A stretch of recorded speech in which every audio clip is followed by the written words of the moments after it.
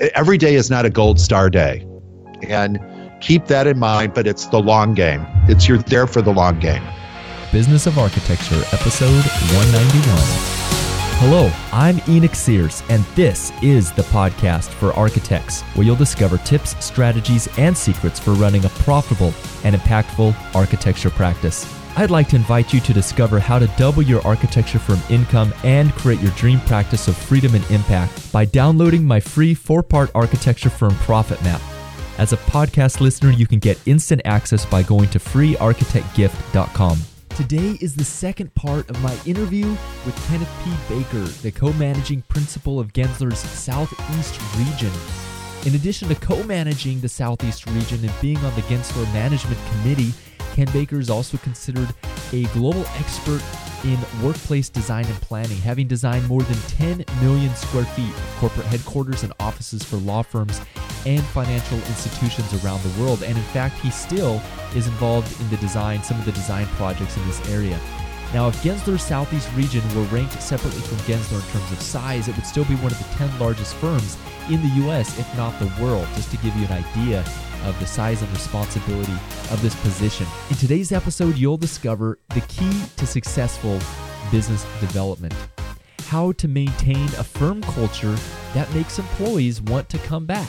Isn't that what we all want? Whether we're outsourcing or whether we're actually hiring employees and staff, having an organization that attracts the best talent is going to be one of the keys to your success. And lastly, but not least, the powerful insight that Ken shares when he talks about the advice he would give to his younger self. So without further ado, let's get down to business. What would you say is the key to business development? Successful. That's a great question. I'm only hesitating because there's so many things. I think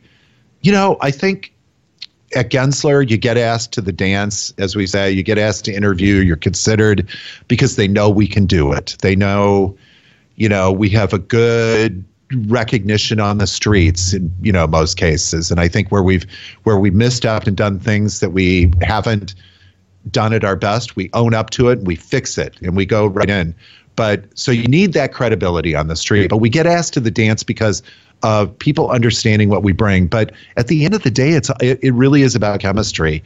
You have to be the people that are hiring us for projects and new business they're looking at us saying, can I work with this guy for the next 5 years? Can I work with this team of people for the next 5 years? Do I like them? And so, yeah, you can bring the research manuals and the work that we've done for other clients and the case studies and the benchmarking. But at the end of the day, they have to like, the people that they're working with. A firm could walk in with all of those credentials and be, arrogant and non-responsive. And, people could say, well, they're clearly the best people to do the work. And I don't think I could work with them for 5 years. I don't think I could trust them with all my money to develop this project for me. It doesn't get away from that, Enoch. It just does not. There's been things that we've lost, and people don't want to talk about the chemistry issues. Be brief on something that we've lost, a new business opportunity. Our leaders here that are involved are always going back and saying, what was it? And you kind of have to read between the lines, and we'll go right there and say, Did the team connect with you? Did you feel comfortable with the team? And it's hard for people to say, no, I didn't, but you do get that. And we take those lessons learned back on board. You don't want to do it the next time around. So from my experience, there's the natural tendency of chemistry, but then there's also things that a person can do to help facilitate that chemistry. And I know that you had John Livesey come in and speak about telling stories and being able to connect and present a little bit better. What would you say are some of the things that are in the power of someone to control when it comes to creating that chemistry? Listening to when they talk, answer the question that they ask, get to the point, which I think. Yeah, but in doing what you're doing, they'll ask a question, and I hope I'm always, in this interview, I'm giving you the direct answer to the question. I may illustrate it a bit, but I'm always going back to the point in those new business situations. There's so many times we saw it in the elections. Look, it's like, newscasters interviewing candidates for public office, and it's like, as one of the local news people says, but that's great, but you didn't answer my question. And if a client says that and we're sitting in the table at an interview, I want to crawl under the table. It's like, get to the point, answer their question. Have one person answer that question. So listen and don't talk about what you want to talk about, but answer their question. Let's finish up here, Ken, by jumping into some of these the financial metrics that you look at in terms of helping these other offices that you're supporting. You know, when you talked about you're looking at the financial metrics in your weekly call with them, what are the KPIs or the key performance indicators that you're always focused in on?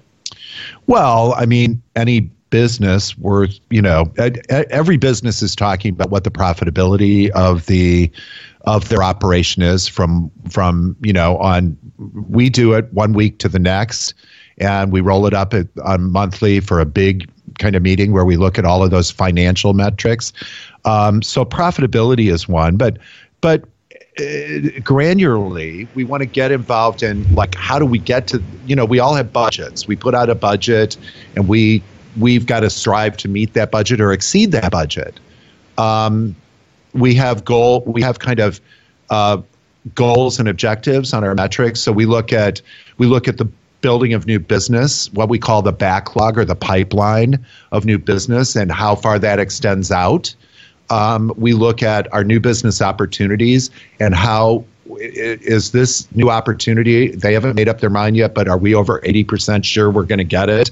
That goes on a list. That enables us to plan, like, staffing. And on the staffing things, we look at productivity. We look at the productivity of all of our technical staff. We look at, we have goals for productivity. You can't only be client bill. We're a professional service firm. So we bill to clients based on time spent on projects. So that says two things. It says, we got to get the client work done, but at the same time, are we staying within the work plan for that particular project? And importantly, are people busy? So there's a level that we want to keep them busy at that helps build our financial success. Then there's another one, AR, something, are we collecting the bills? We send invoices out every month. We'd like to see payment within 60 days, but sometimes it's longer, and there's circumstances for that, but you got to stay on top of it. You got to win the work, you got to do the work, and you got to send it out, get it built, and then you got to collect, you got to invoice and you got to collect the money. I would say the kind of, the last one is we look at a thing called held time, and that's time that we accrue on projects that we can't bill to a client. Naturally, we'd like to minimize that. But in some cases, when we're building a new relationship, held time is something that we really look at because it's kind of an investment we're making into relationship with the client, or developing a new practice area. It's time that we're spending, we get benefit. There is an ROI around that. Like, we're gaining new experience, we're gaining a bigger and better relationship with a particular client or in a particular practice area. That the ROI is kind of the future investment of that money. We'll get back that money in other ways by getting new business in the future. What kind of things get dumped into the held time bucket? Well, it's time. If a client says, hey, I need my reception area redesigned, and you got to oversee the building of it and all that, and we develop the fee, and we've got billable rates for our things, and if we go over, there's a work plan. So it says John Doe can work 60 hours a week on this project, or whatever, or 40 hours a week, or 20 hours a week. If we spend 40 on a 20-hour week, then that extra 20 hours goes into held time. And sometimes it's a conscious effort that we make to build that business. Other times it's taken a lot longer to get to the finish line, and you're spending more time, and you have to honor your commitments. You have to honor your contracts. If clients change their mind and do different things, the clients I'm working with are like, look, Ken, I know we asked you to do this, and then we changed our minds, and we went back to this, and we changed the terms of the contract. But that doesn't always happen that way either. So, but we've got to manage I guess the point I'm making, in any of those metrics, we've got to manage ourselves.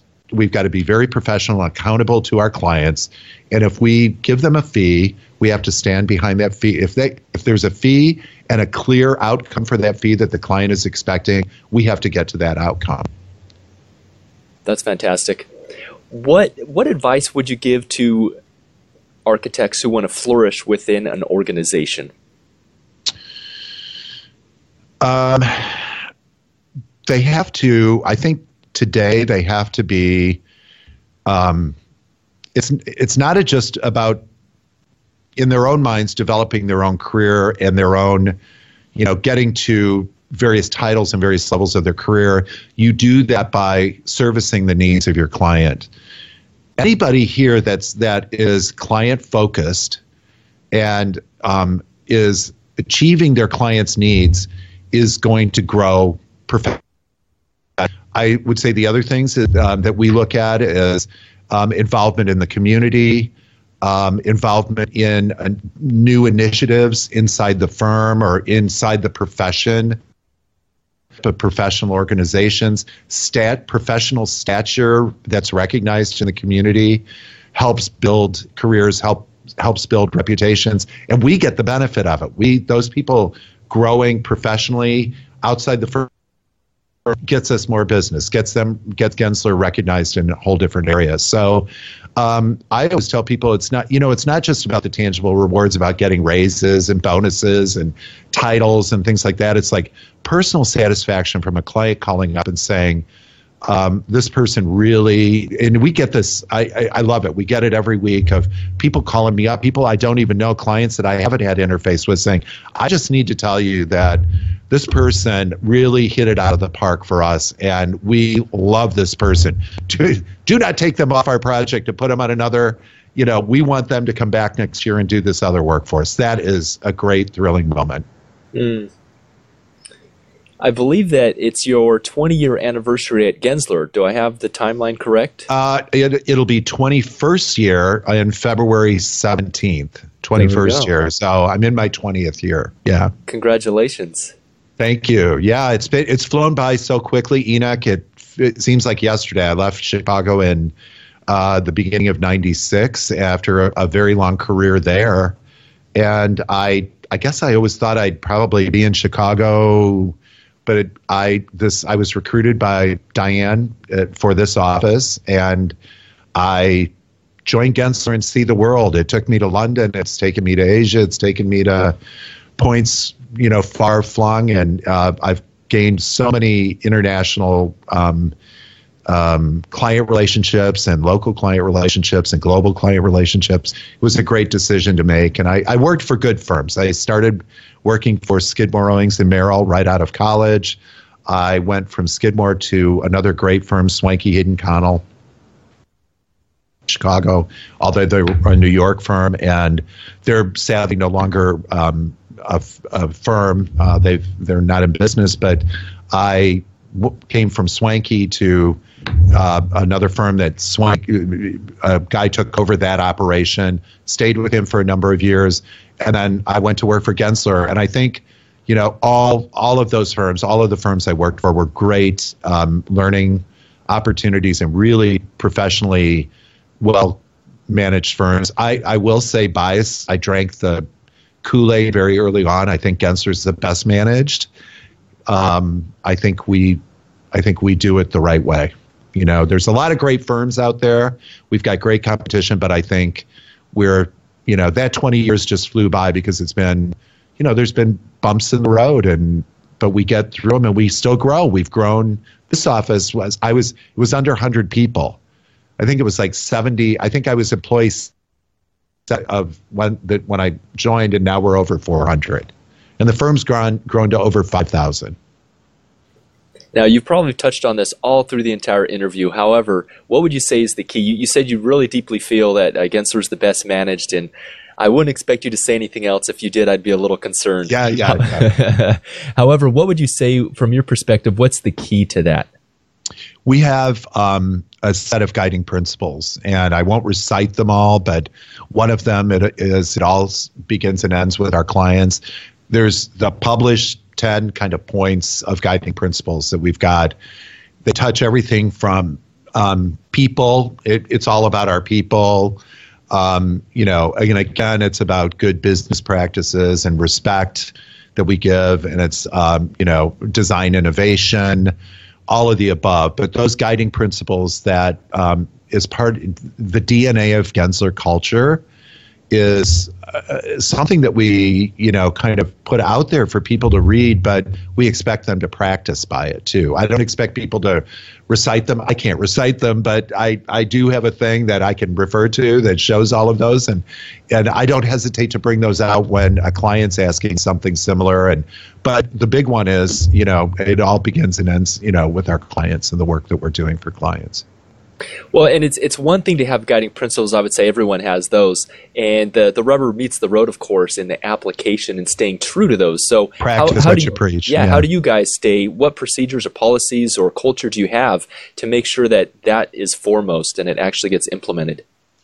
Well, we, in building new business with new client relationships, people to testify on our behalf and get case studies and proof statements from other individuals that hired us to do similar things, and we bring that knowledge. We bring the knowledge back from other client scenarios that we've had to help other clients. Obviously, respect confidentiality and all of that. We don't name names. We don't give budgets. We don't say how much this company spent on their space. But what we will do is bring the lessons learned to all new client opportunities. And that's something, I do a lot of law firms, and law firms are built, they make decisions based on precedents. They always want to be the first to be second, and so we can bring,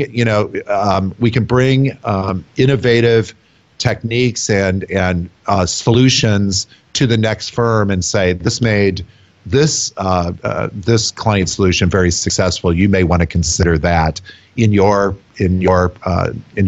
So I do think it's like the rubber hits the road with keeping your promises to clients. I mentioned a bit about the fees. If you give a fee, you stand by the fee. You don't bait and switch. We promise people to projects. We assign a team. A lot of those people are taken to an interview. You don't bait and switch the people. You keep those people on the team. If there are problems with the people, if there's personalities that don't quite work out, you make those changes right away. Again, we all want to be perfect. We all want to do great things, but there are bumps in the road. There are mistakes that are made. We're people. People are doing the work. If we do make a mistake, own up to it and fix it and make the client comfortable.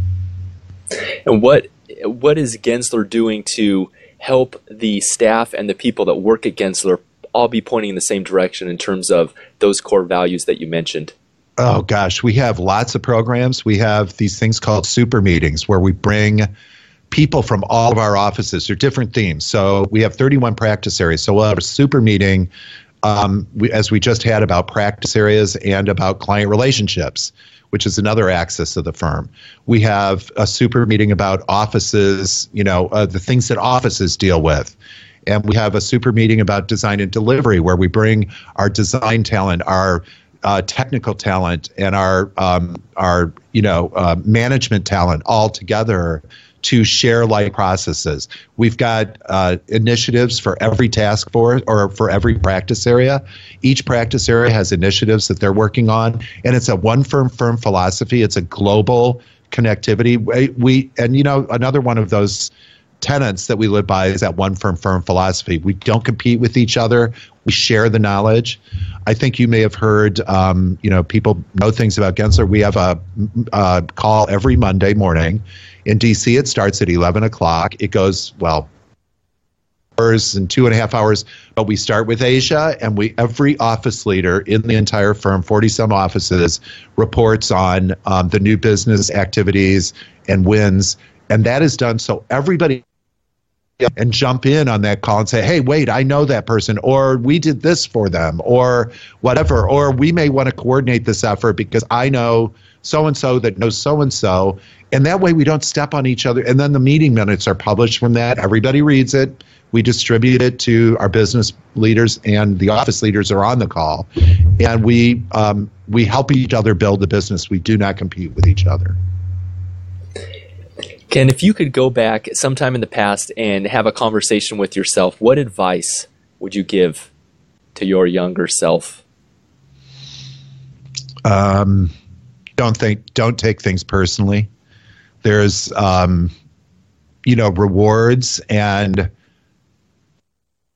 setbacks that you get in your career, but you have to, when you're working for an organization, a big organization, there's decisions are made for many, many, many reasons. You have to kind of trust in the people that are running that business that you're part of, that they're making decisions based on building the business and, helping to build people. But you're not always going to get your expectations are not always going to be met, but you have to have it's a long game, and you've got to keep that long game in mind. It's not just about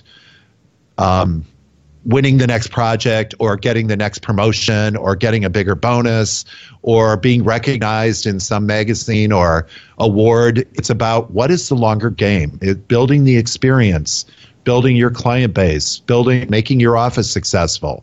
You're not always going to every day is not a gold star day. And keep that in mind, but it's the long game. You're there for the long game. So sort of the idea that you might lose some battles, but ultimately if you persevere, you're going to win the war. You'll win in other ways. Yeah. Yeah. And no matter where we are in that hierarchy of whatever firm you're with, there are going to be things that happen that you're not, you're disappointed about. But ultimately, you may be disappointed about this, but it comes in another way because of that. So I guess what I would struggle with is we're all very ambitious and mobile, upwardly mobile in our careers.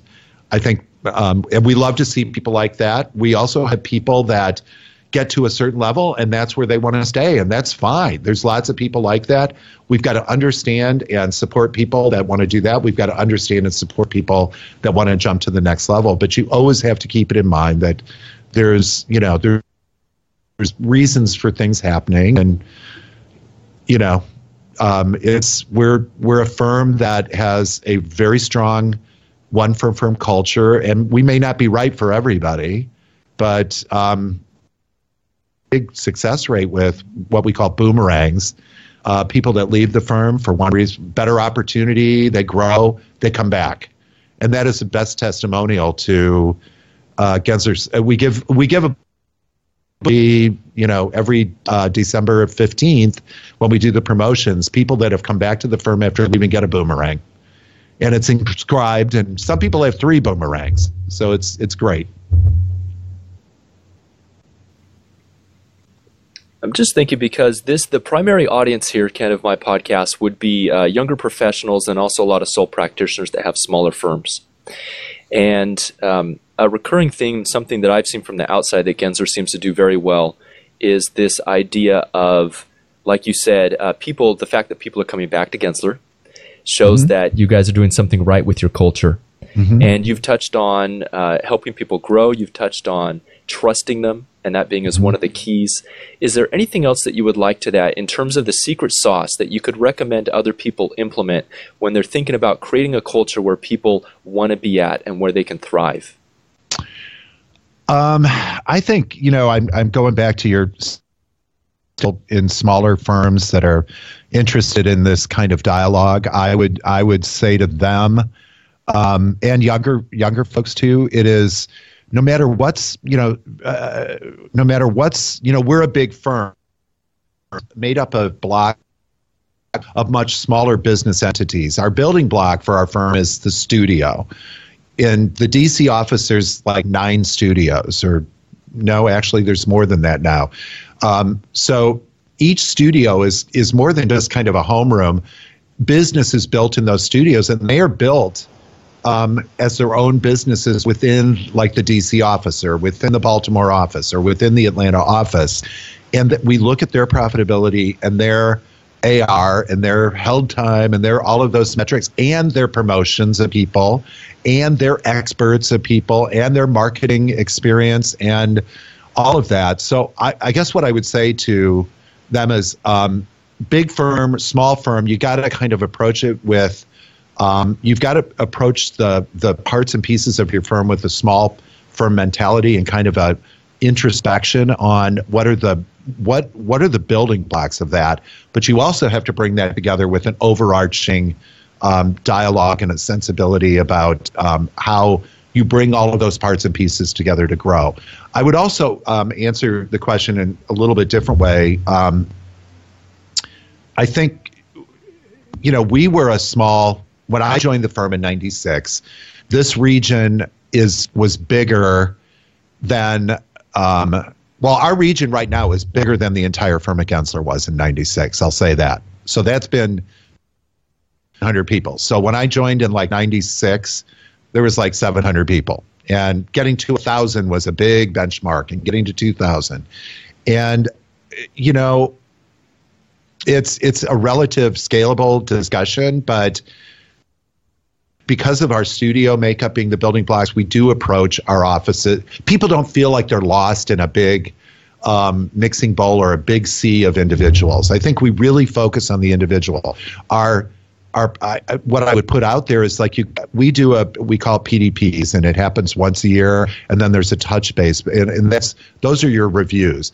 Our reviews are not performance reviews. They're not done if there's been issues with an individual. We don't save all those little things up and say, okay, you came in late 3 weeks ago, and that was bad, and we deal with those things as they occur. Those discussions, what they've accomplished, and talking about goals for the next year, and talking about lessons learned.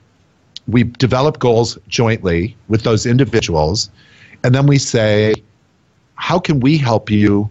You've got to do certain things to attain those goals and get to the finish line on that, and we've got to do certain things. And what is the agreement between us? And it's all written down, and when we do the touchback 6 months later, which we're in the process of doing now, we're going, you've done this, and, I don't usually have to read it on a piece of paper. I can see it. So I'm doing those PDPs with the office leaders and the principals. There's studio leaders who are doing it with everybody in their studios. Design leaders are doing it with the designers of the firm, talking about what was successful with design, successful with technical. How did you innovate these projects? So you're mentored and looked at from a number of different lenses, all towards success. But the point of it is individual. Focus on the individual and how the individual fits into the studio, and how the studio fits into the office, and how the office fits into the region, and the regions fit together. So it's kind of this building effect. I think that's very, very clear. Thank you for making that explanation about how the people structure works. I'm curious how the financial structure works in terms of the money that gets billed. Does it get put into a central pot? Is it kept in the local offices? Can you give me an overview of how the money flows and then flows back? Well, we're a one firm, so eventually the money all goes to the same place. It all goes to the firm. And the region, the studios, the offices, the regions, we keep metrics for all of those. So yeah, I can see, our DC office has metrics at the end of the day, and we look at, I look at all 8 offices in our region, and that, adding all that up, gives me the regional total. Firm adds up all the regions, and that's what it is. But all the profit goes to the same bottom line. And yes, you have to look at it. You have to break it down so where the money's coming from, where the issues are coming from, what the growth factors are, et cetera. But it all goes to the same place, and that's what makes it good. It's not this other. There are other firms that keep totally separate entities, and it fosters a different kind of competition. I think we're all competitive, and you want to see your region do really well, and you're responsible for your region doing well. But when we reward people here, we reward them based on the fact that the firm did well, the region did well, your office did well, you did well, your studio did well, and your clients are happy, and you're doing all these things to help build the business. One firm. That is awesome. Ken, I'd like to finish up here with one last question. Just in your own life, what is something right now that has you excited, the next stage of growth or learning? What are you learning and growing and maybe even struggling with right now in your life to get to the kind of the next level? And it could be anything. It could be personal. It could be career.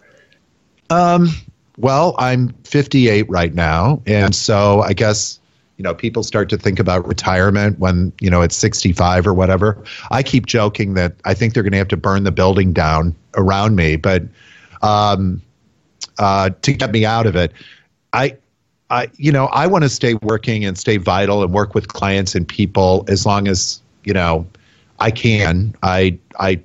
I love coming to the office every day. I love the interaction with the clients and the people in our office, and that's part of my DNA. And I'm single, so the office. I've got friendships here. I've got but I also have outside activities. I have things in place that I want to retire to. But I think one of the things that I'm kind of thinking about right now is my partner, Jordan Goldstein, who's co-manages a region with me, and myself have a master plan for our region. We are always looking for replacements for ourselves. If I work till 70, I'm not going to stay in this role till I'm 70. There will be a certain point that I'll morph out of the role because somebody else has to get the keys to the car. Somebody else, and I've got to help groom that person, and I've got to bring them up to that level of leadership, to be handing the keys to the car over to that individual. My partner Jordan is younger than me, so he's got a little bit more longevity than I do. But I'm not going to fade away. But it's this constant, looking to the next generation to replace us, and build that firm. But it's what am I going to do? I'm really into furniture design. I helped build that practice area. And my own plan would be someday I would hope that being a passion, that maybe if I'm not leading an office, maybe I just focus full time on product design, and I go back to that design, capability that I've got, and make that the focus of some growth and profitability for the firm as well, and enjoyment for myself. There's one additional question that I think I neglected to ask, but it regards the structure, because every time I hear you talking about the different regions, you talk about co-managers. Is every region co-managed? Are there always? We like to see co-managers in every region, yes. All the regions don't have co-managers right at the moment, but that's something that the firm moves towards. And in fact, it's kind of a model that we really like in the offices, even though we've got even our smaller offices, like office, we don't have directors of that office yet. We've got one, but Miami is the next office that the next newest offices, and we just made a co-manager there this year. So it's great to have a partner in running the business, and that's how we feel, and there's so many things that we expect of our office leaders and our regional leaders that you really have to have two people to do it. Diane and I ran this region together. When she became, when her CEO requirements drew more time, we needed to be focused on who was going to partner with me. I got Jordan, which was great, and because there is so much to do, especially with an office with 8 regions, or 8 offices, a region with 8 offices, excuse me. So yes, and then you have a partner. It's, you're not kind of out there on your own. You've got somebody to bounce it back. And just to add one more illustrative point to it, we're not all doing the same thing. So Jordan and I aren't in those roles to sit and make code decisions on everything. There are trust me points that we give each other. He's focused on the design and delivery leadership across our region. I'm focused on client relationships across the region.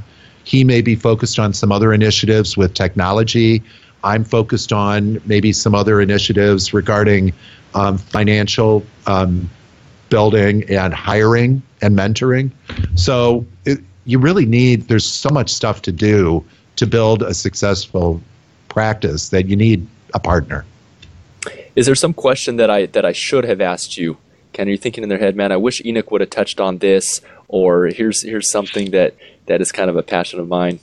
Maybe what is it that would give me the most professional satisfaction at the end of the day? Two things, and I said it in a roundabout way earlier, and that's seeing young people grow into really great, recognized leaders in their profession and, in the world. And the second thing is the relationship I get with my clients. And that means I've had this client, Sidley Austin, for 20 years. If they were to decide tomorrow that they didn't want to work with us, that would be tough for me. I would say, I could have been doing something better, but the fact that, and just because I've been doing it for 20 years doesn't mean that it's going to continue. It's hard work every week on top of running the region to keep that situation in a really good place. But at the end of the day, I have great personal satisfaction that those people are friends of mine. I mean, we can look at each other. I was in a meeting the other day with them in Chicago saying, look, we were talking to another group of people and we said, look, we've been doing this for 20 years, but if I did something wrong, they can tell me, and I can, or if they're doing something wrong that I think they're not allowing us to serve them the right way, I can tell them that, and nobody's like getting offended or defensive about it. We can talk very plainly. But that respect that you get is something that I value and validates my professional life, really. Thank you so much. So today we've been talking with Mr. Kenneth Baker. Ken, good talking with you today. He's the co-managing principal of Gensler's Southeast region. Thanks again. Enoch, thank you. It was great talking with you. And that is a wrap. Thank you for listening today. If you're looking for more time, freedom, impact, and income as an architect, get instant access to my free 4-part architect profit map by visiting freearchitectgift.com. The sponsor for today's show is Arch Reach, the client relationship management tool built specifically for architects. If you want to systematize your marketing and business development, Arch Reach will help you do it. Visit archreach.com to learn more.